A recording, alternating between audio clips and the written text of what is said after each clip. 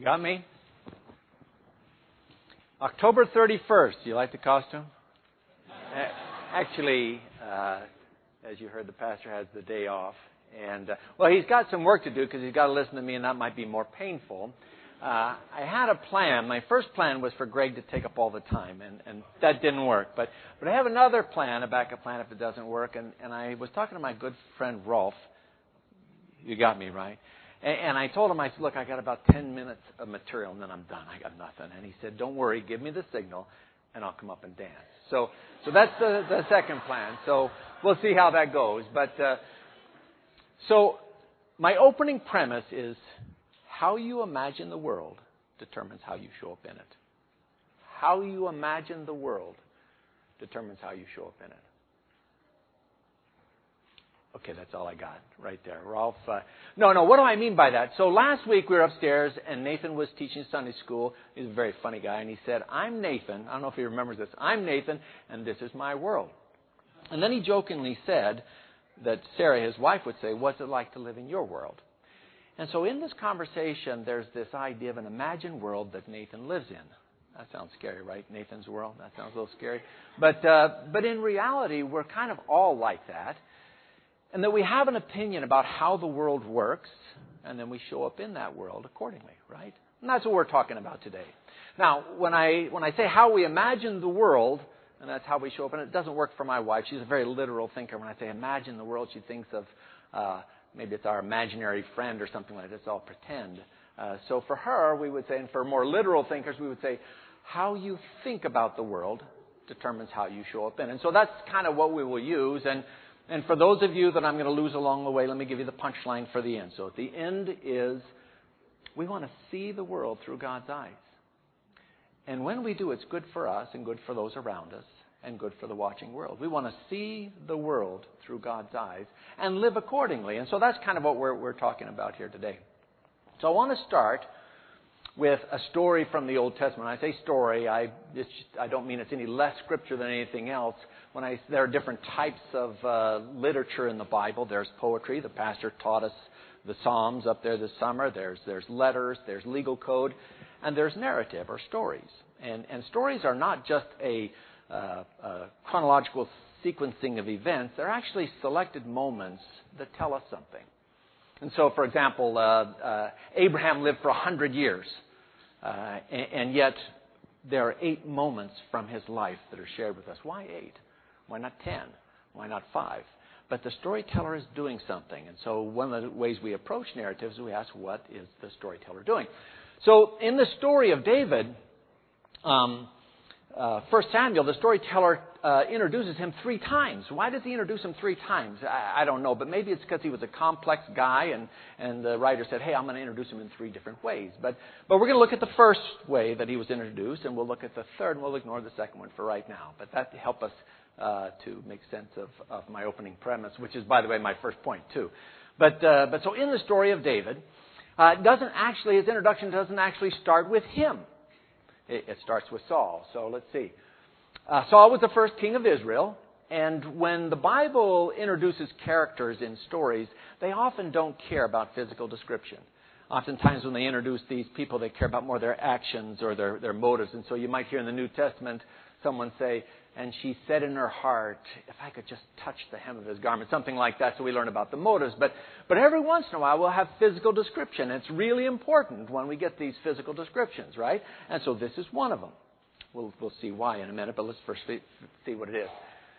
Kish had a son named Saul, as handsome a young man as could be found anywhere in Israel, and he was a head taller than anyone else. Now, we'll see why this is important when we get to the first introduction of David, but listen to what the storyteller is telling us.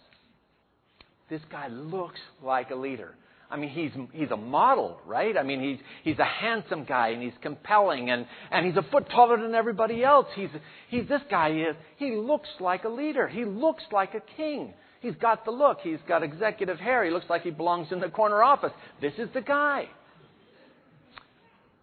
Now, we'll see why that's important when we go over to look at the life of David. And so David is introduced. Samuel the prophet is told, okay, we're going to anoint a new king.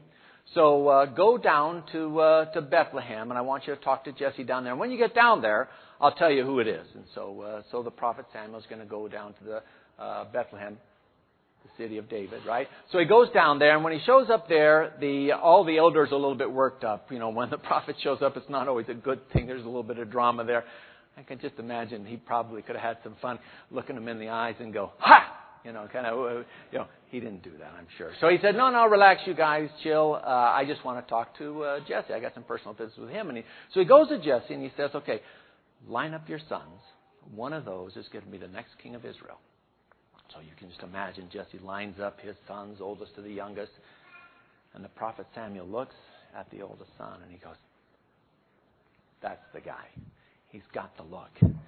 Handsome guy, athletic, he's big and tall and handsome. This is the guy. I know what the Lord's doing. This is the guy. And then the storyteller tells us this. But the Lord said to Samuel, do not consider his appearance or his height, for I have rejected him. The Lord does not look at the things people look at. People look at the outward appearance, but the Lord looks at the heart. And so the storyteller is telling us right here something about David. That what makes him special is on the inside. The clothes don't make the man, right? The appearance don't make the man. But it's what's on the inside that matters. And so that's what he's telling us.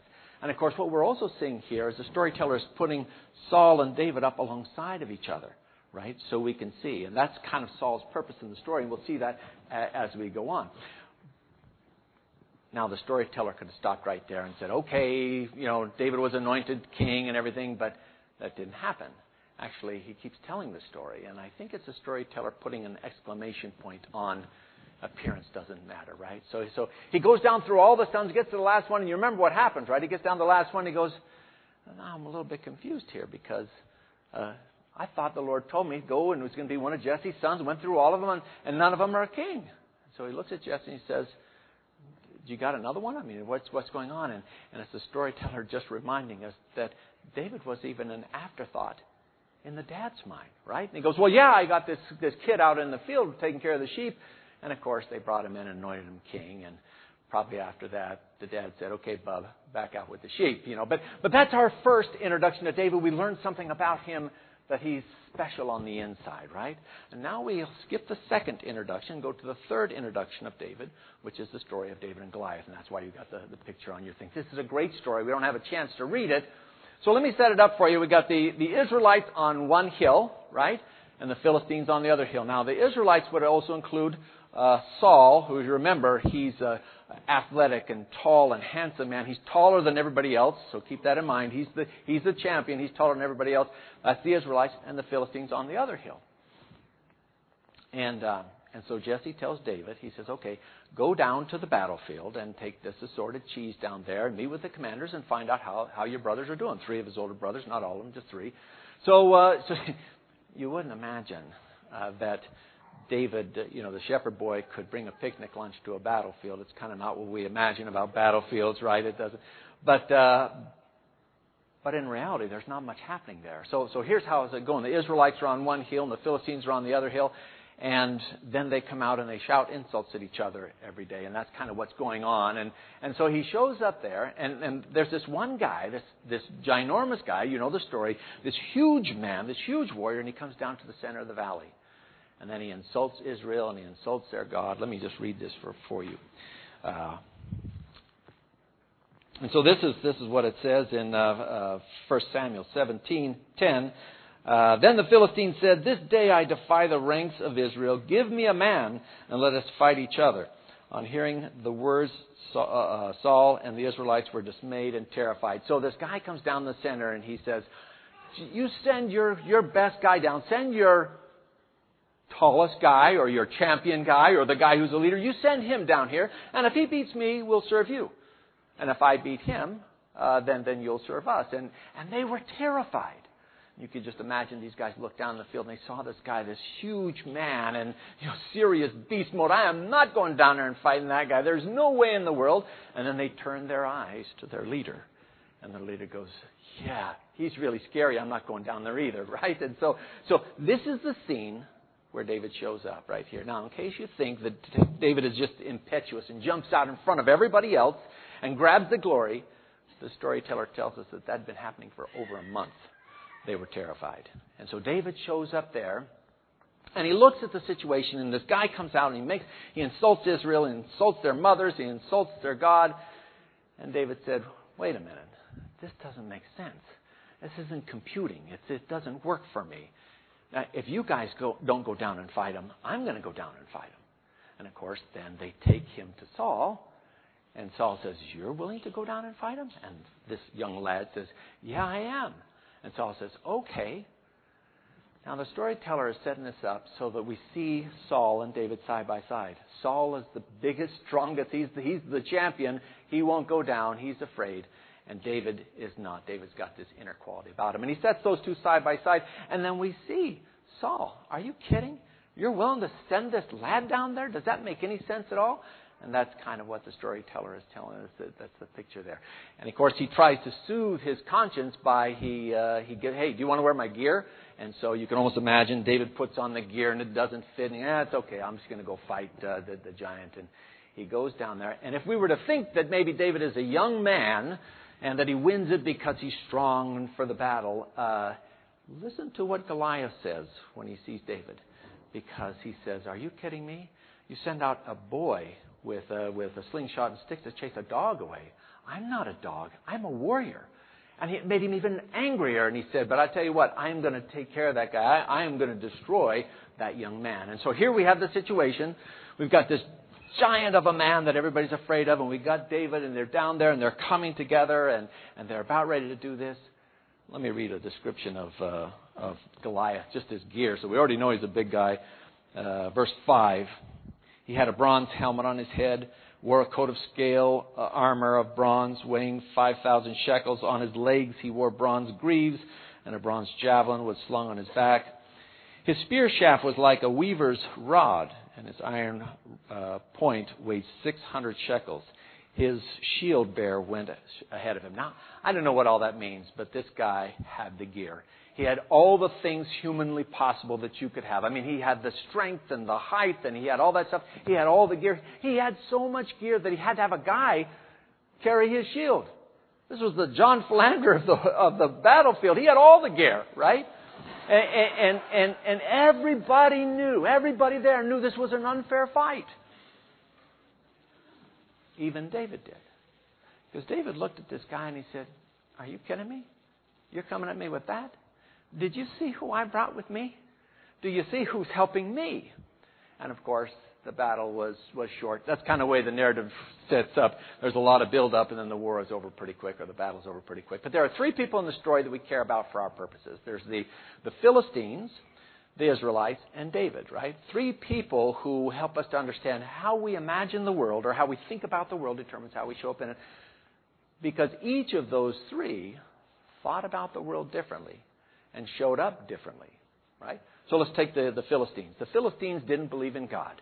They didn't believe, at least, that Israel's God was the God of all the universe.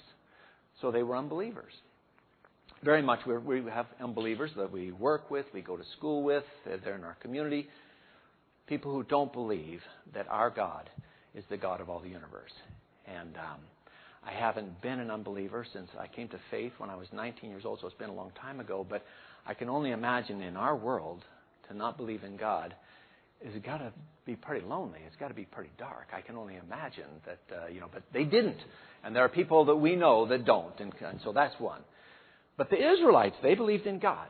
Okay, so they believed in God, except for they kind of believed that God was over there and they were over here. He was pretty good for weddings and bar mitzvahs and those kinds of things and celebration, but he wasn't much good in my life. I mean, I got some giants here. He's not that interested in helping me. I mean, I got to do this by myself.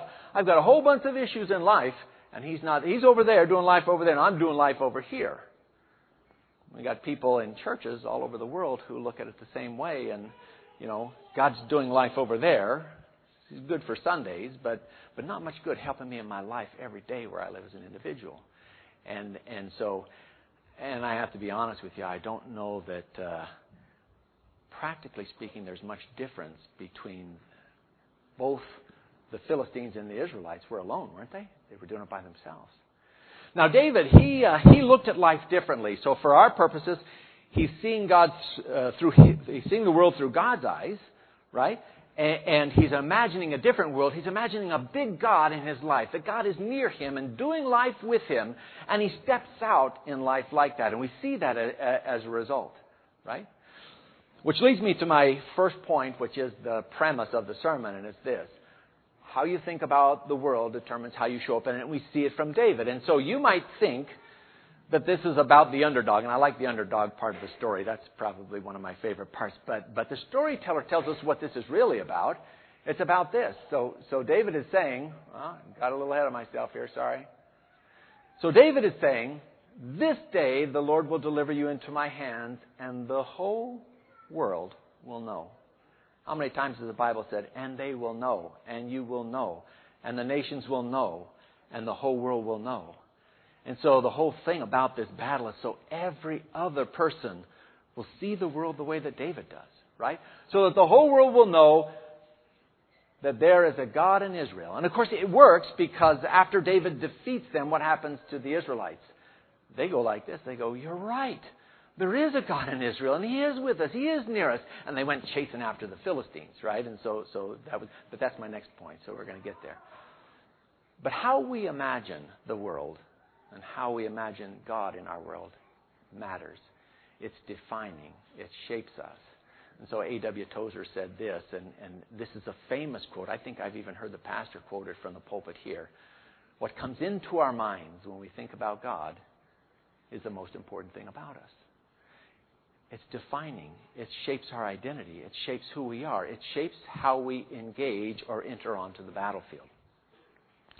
So my New Testament verse is this. Do not conform to the pattern of this world. Now remember when God told Samuel, He goes, okay, man views things this way, but I view things this way. And so that's what's happening. And so in this verse it's saying, don't view things the way that man does. Don't view things like the world does, but view things the way God.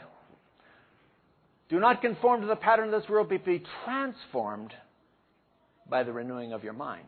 Now, I know what you guys are saying. You're saying, David, I get this. This is all about faith. And we see faith in David. That's absolutely right.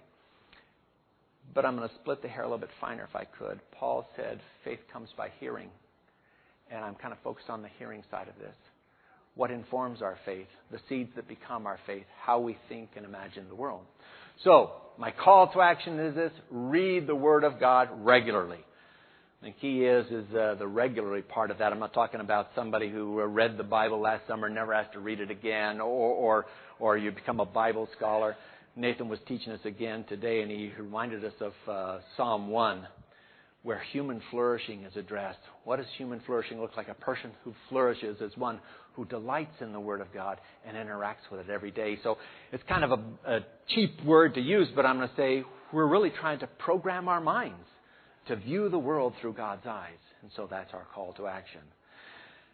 Now the Lord knew that this is really important, how Israel would approach the world, and He gave them the Word of God, and certainly that was important.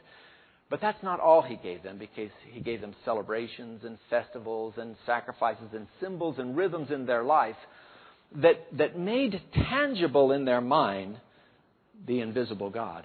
So you can't see God, right? But they would have these festivals like the Passover festival, and they still celebrate that in Israel today. It's the Seder.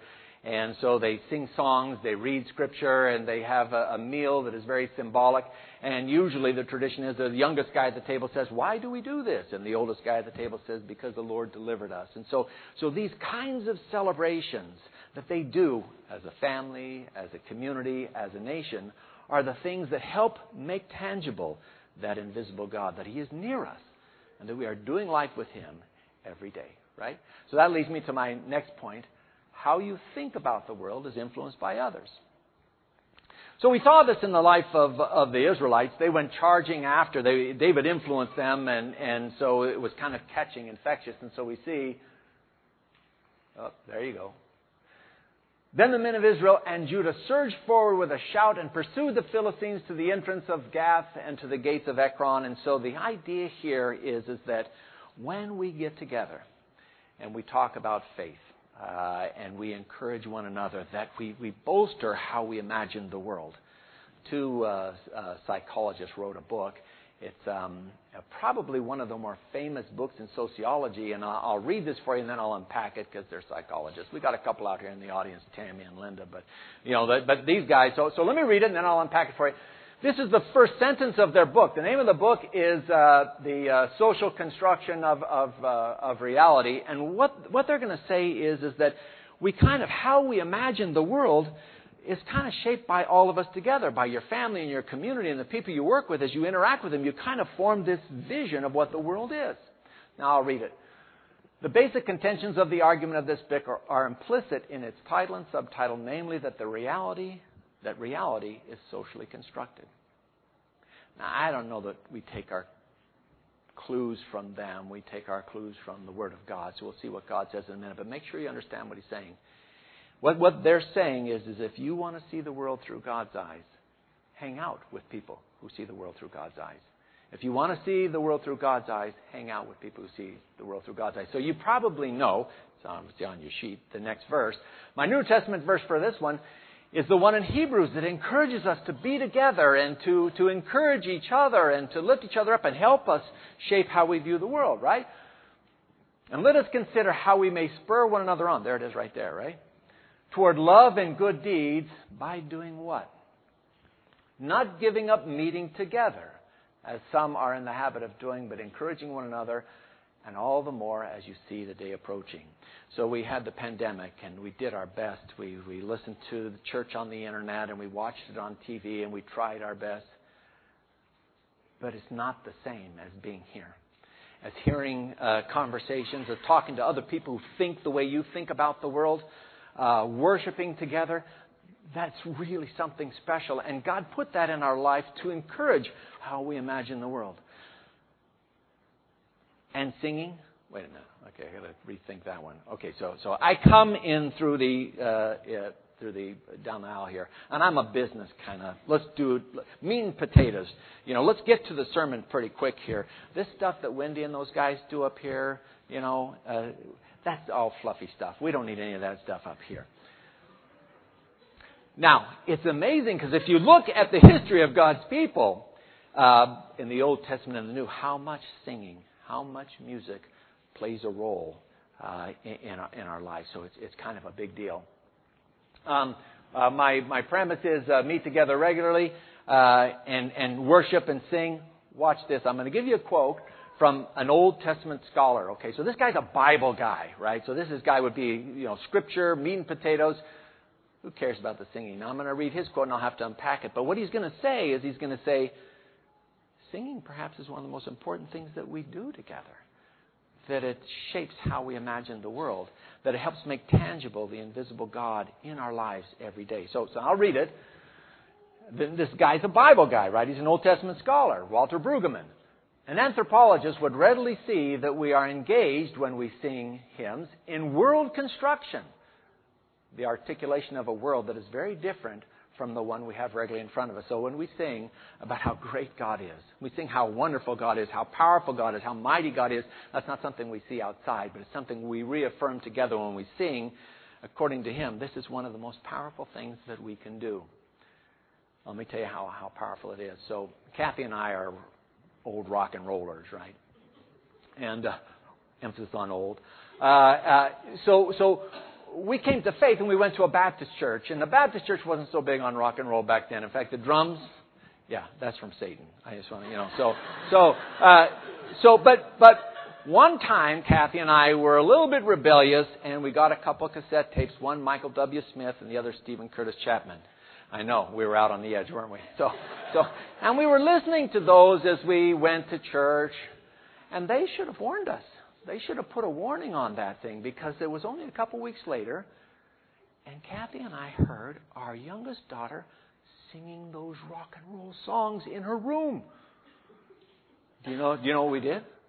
We went out and bought some more cassette tapes. That's what we did, because I could lecture her on a month of Sundays on redemption and salvation and grace and atonement, and she would glaze over her eyes like Greg's eyes are glazed over right here. But here she memorized these things. They're stuck in her brain. And that's the way music and rhythm works. It works like a mnemonic device to make things stick in our brain and hopefully seep into our hearts. And so all of us, we learn the ABCs, for example, with the ABC song, right? I still use it sometimes. Let me give you another illustration. I'm going to need some help from some of the older folks here. Don't leave me hanging. I'm going to sing a little jingle here. Apologize about the singing, Wendy. I'm going to sing a little jingle here, and I'm going to stop, and I want you to fill in the blank, right? So I'm going to sing it, and then you fill in the blank. Hopefully I won't fill in the blank. That's going to be a problem, right? Okay, so here I go. Older people, you have to fill in the blank, right? Double your pleasure, double your fun with... See? Okay, this jingle has not been on the radio or TV in years. And yet it's stuck in our brain. How important is music that it helps theological concepts and things we know about God to get stuck in our brain? My son was in seminary. His wife, Bianca, she was on the worship team. They lived on campus, and she was on the worship team. And the worship team at a seminary, they did chapel 3 times a week. What's that like? I thought, that's got to be like a Hillsong concert, right? To be on the worship team at seminary. Well, so I said to Bianca, well, how was that? And she goes, well, the professors are very careful about what we sing. In other words, there's a whole bunch of songs that she wanted to sing, and the professor said no. She was okay with that. She didn't have a problem. But think about what the professors are saying. They're saying, if it's true that the things we sing stick in our brain and seep into our heart, that what we put in that brain is pretty important. So understand what that means for us when Wendy and company select the songs that we sing. This is important stuff, right? Amanda, when you write songs, the lyrics that get stuck in our brain, this is important stuff. This is big stuff. Chris, when your daughter leads us in worship, do you realize she's shaping how we view the world? This is responsibility. This is big stuff. Have you had a chat with her about this, by the way? This is big stuff. This worshiping and that we do together helps to shape how we imagine the world, helps to make tangible the invisible God in our lives. Now, there's this one celebration that Israel did that was that I think is kind of weird, and it's called the Feast of Booths. Let me see if I got it here. Okay. So the Feast of Booths, Feast of Tabernacles, here's how it kind of worked. When the Lord delivered the Israelites out of Egypt, and He took care of them as they went through the wilderness, He wanted to remind them of this. So there were no farms out there, so He had to take care of all these people as they wandered through the wilderness, and so He set up this celebration that they did, which, by the way, serves as a tangible reminder of the invisible God and His presence in our life, right? But I think this is a weird celebration. Live in temporary shelters for 7 days. All native-born Israelites are to live in such shelters, so your descendants will know.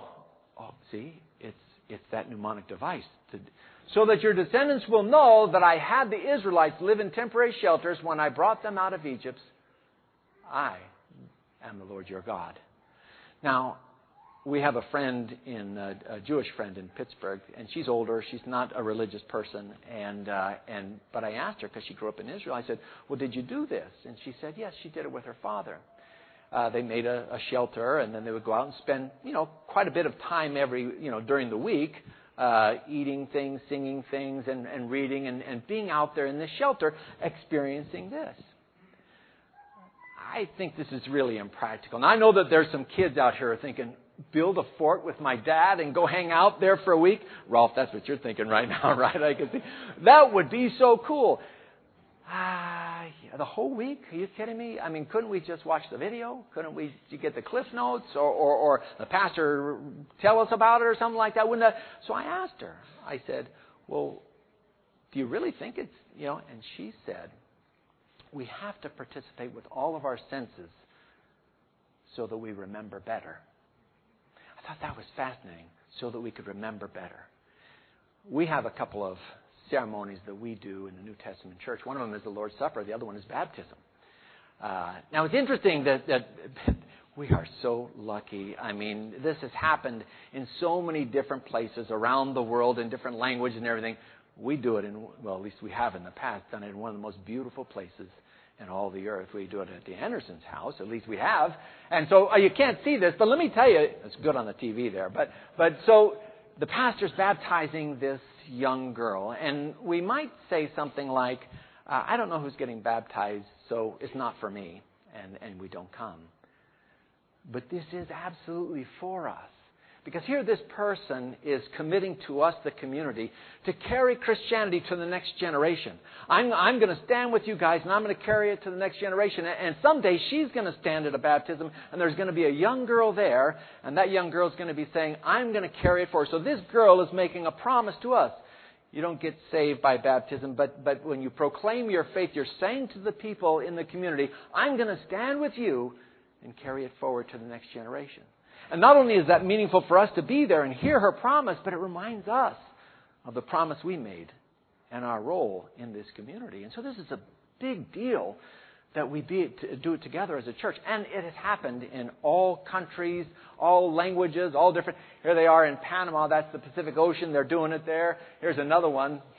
Looks good there. This guy really wants to get baptized. I wished I were there to see that. But in every single language and culture and geography over the centuries, the church has done this as a community. It's one of our practices that we do so that we will experience it with all of our senses and remember better. There's one other thing that I want to say. You're going to have to forgive me about this one. But yeah, I'm kind of a people watcher, and there's a young man in the church who's always chatting up Anthony back there. And these are protracted conversations. These aren't, little conversations hired. They're actually engaged in talking with each other for a long period of time about hunting or trucks or something like that. I don't know what they're talking about. Now, it could be that Anthony's the uncle or something like that. I don't know. But if he's not, how smart is that young man? Did you see Anthony's 3 daughters? Are they cute or what? Right? This kid, he knows what he's doing. In fact, I think all the young men ought to, if they were smart, they'd be back there chatting up Anthony. Now, here's the deal. When those girls show up, which world are they? Are they going to line up all the different ways of imagining the world and say, you know what? There's Nathan's way of imagining the world. That's a bad idea. There's maybe my school's way of imagining the world. There's the movie's way of imagining the world, my neighbor's way of imagining the world. Are they going to line them all up and then choose? No. They're going to engage the world, the one that Hannah and Anthony model for them, right? And so what we're talking about is illustrated perfectly in the family unit. So you can imagine years later they might say something like this. The girls might say, my mom used to love this song. It meant so much to her. We hear Wendy say something like that. Or my dad used to say this. How many of us can think of something that our parents said that have changed how we engage the world? Wouldn't it be great if someday one of those girls is talking to their kids who came home from school and there was some trouble, and she said, well, when issues came up in our family with our friends and our neighbors, we all got together as a family in the living room and we prayed. Because we have a big God who's near to us and involved with us every day. Why don't we do that? And so we see how that, when we say that, how we imagine the world is influenced by others, it's perfectly modeled in the family, and that's what we would hope. My last point is this, and I'm going to blow through this one so we can get to the end because, I've already taken up too much time. How you think about the world is never a done deal. So I've avoided the word worldview or the term worldview because that's static. That's something that can be defined. And I'm talking about how we think about the world, which is adjusted every day that we engage the world. Every conversation we have, it's in motion. It's always being adjusted. So I'm going to skip through my proof text and all that and go right to, and you have the verse on your thing, go right to my call to action. Keep doing these practices. Right? So we said how you imagine the world, how you think about the world for my wife. How you think about the world determines how you show up in it. So read the Bible. How you think about the world or how you imagine the world is influenced by others. So hang out with believers. Spend time with them. Sing songs with them and worship. And because this is never a settled matter, keep doing it, keep doing it, keep doing it. Now let me see if I can land this thing. I don't know that I can. We're going to crash and burn for sure. But give me 2 minutes and I'll see if I can close this out. So, I had a friend in Pittsburgh who was a professor of political science. And I was talking to him one time and I said, Why don't the politicians just, tell us what they believe, put it on a piece of paper and we could pick whoever we want to and it'd be simple. And he goes, well, David, issues don't get people to the voting booth. What gets people to the voting booth is fear. We've just been through an election, a round of elections, and you might remember, you could have maybe heard politicians on all sides and their affiliate cable stations talking about, very scary things. And sometimes not only do they create anxiety in us, but they also create division and anger. So you could hear them say something like this, and this is just part of the political, those guys over there, they're going to destroy our country. Those guys over there are going to destroy our economy. Those guys over there are going to destroy the environment. Those guys over there are going to destroy our democracy. Whatever it is, we heard it all. And if we watch the 24/7 programming there, we get this anxiety and maybe even sometimes anger, and even sometimes there's division. Could even find its way in here. And God says, they want us to imagine that world for their purposes so that we show up and vote. God says, actually, I want you to imagine a different world. Imagine a world where I am king. Imagine a world where you're a kingdom citizen. Imagine a world where I know the end, and it's a world of hope, and it's a world of loving your neighbor, and it's a world of unity. That's the world that I want you to imagine, and that's the world I want you to show up in. Now, what's interesting is if we look at this, in the beginning, we have David, or Saul and David, and they're set side by side. And so Saul helps us see the difference. And then we see right after that, we see Israel, right? Israel and the nations, right? The nations are over here, Israel's over here. So we see the nations and Israel here, and God says, don't be like them.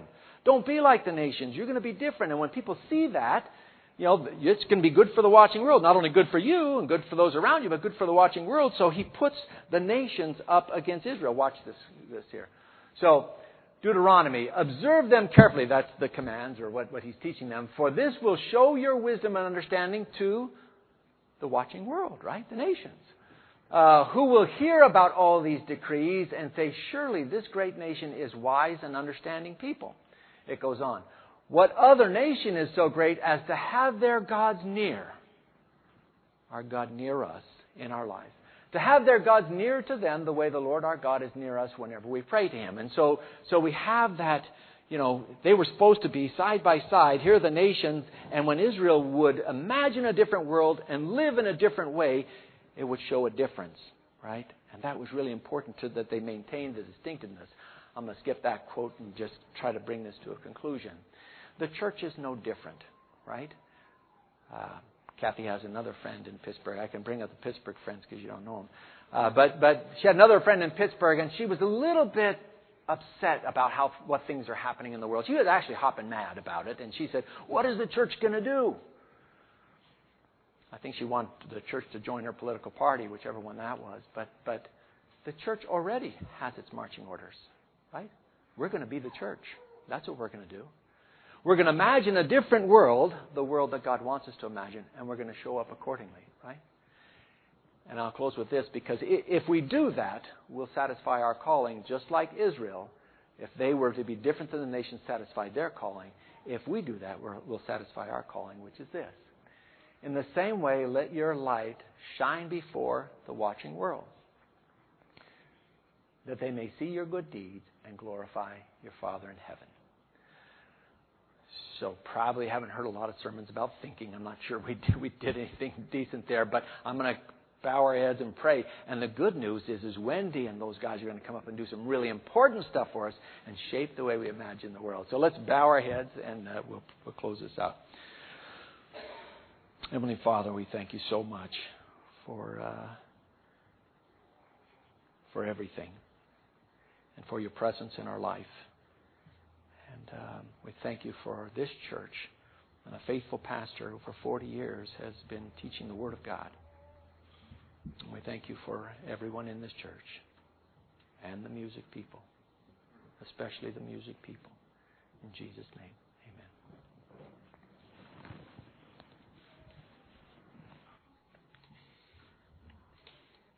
That was so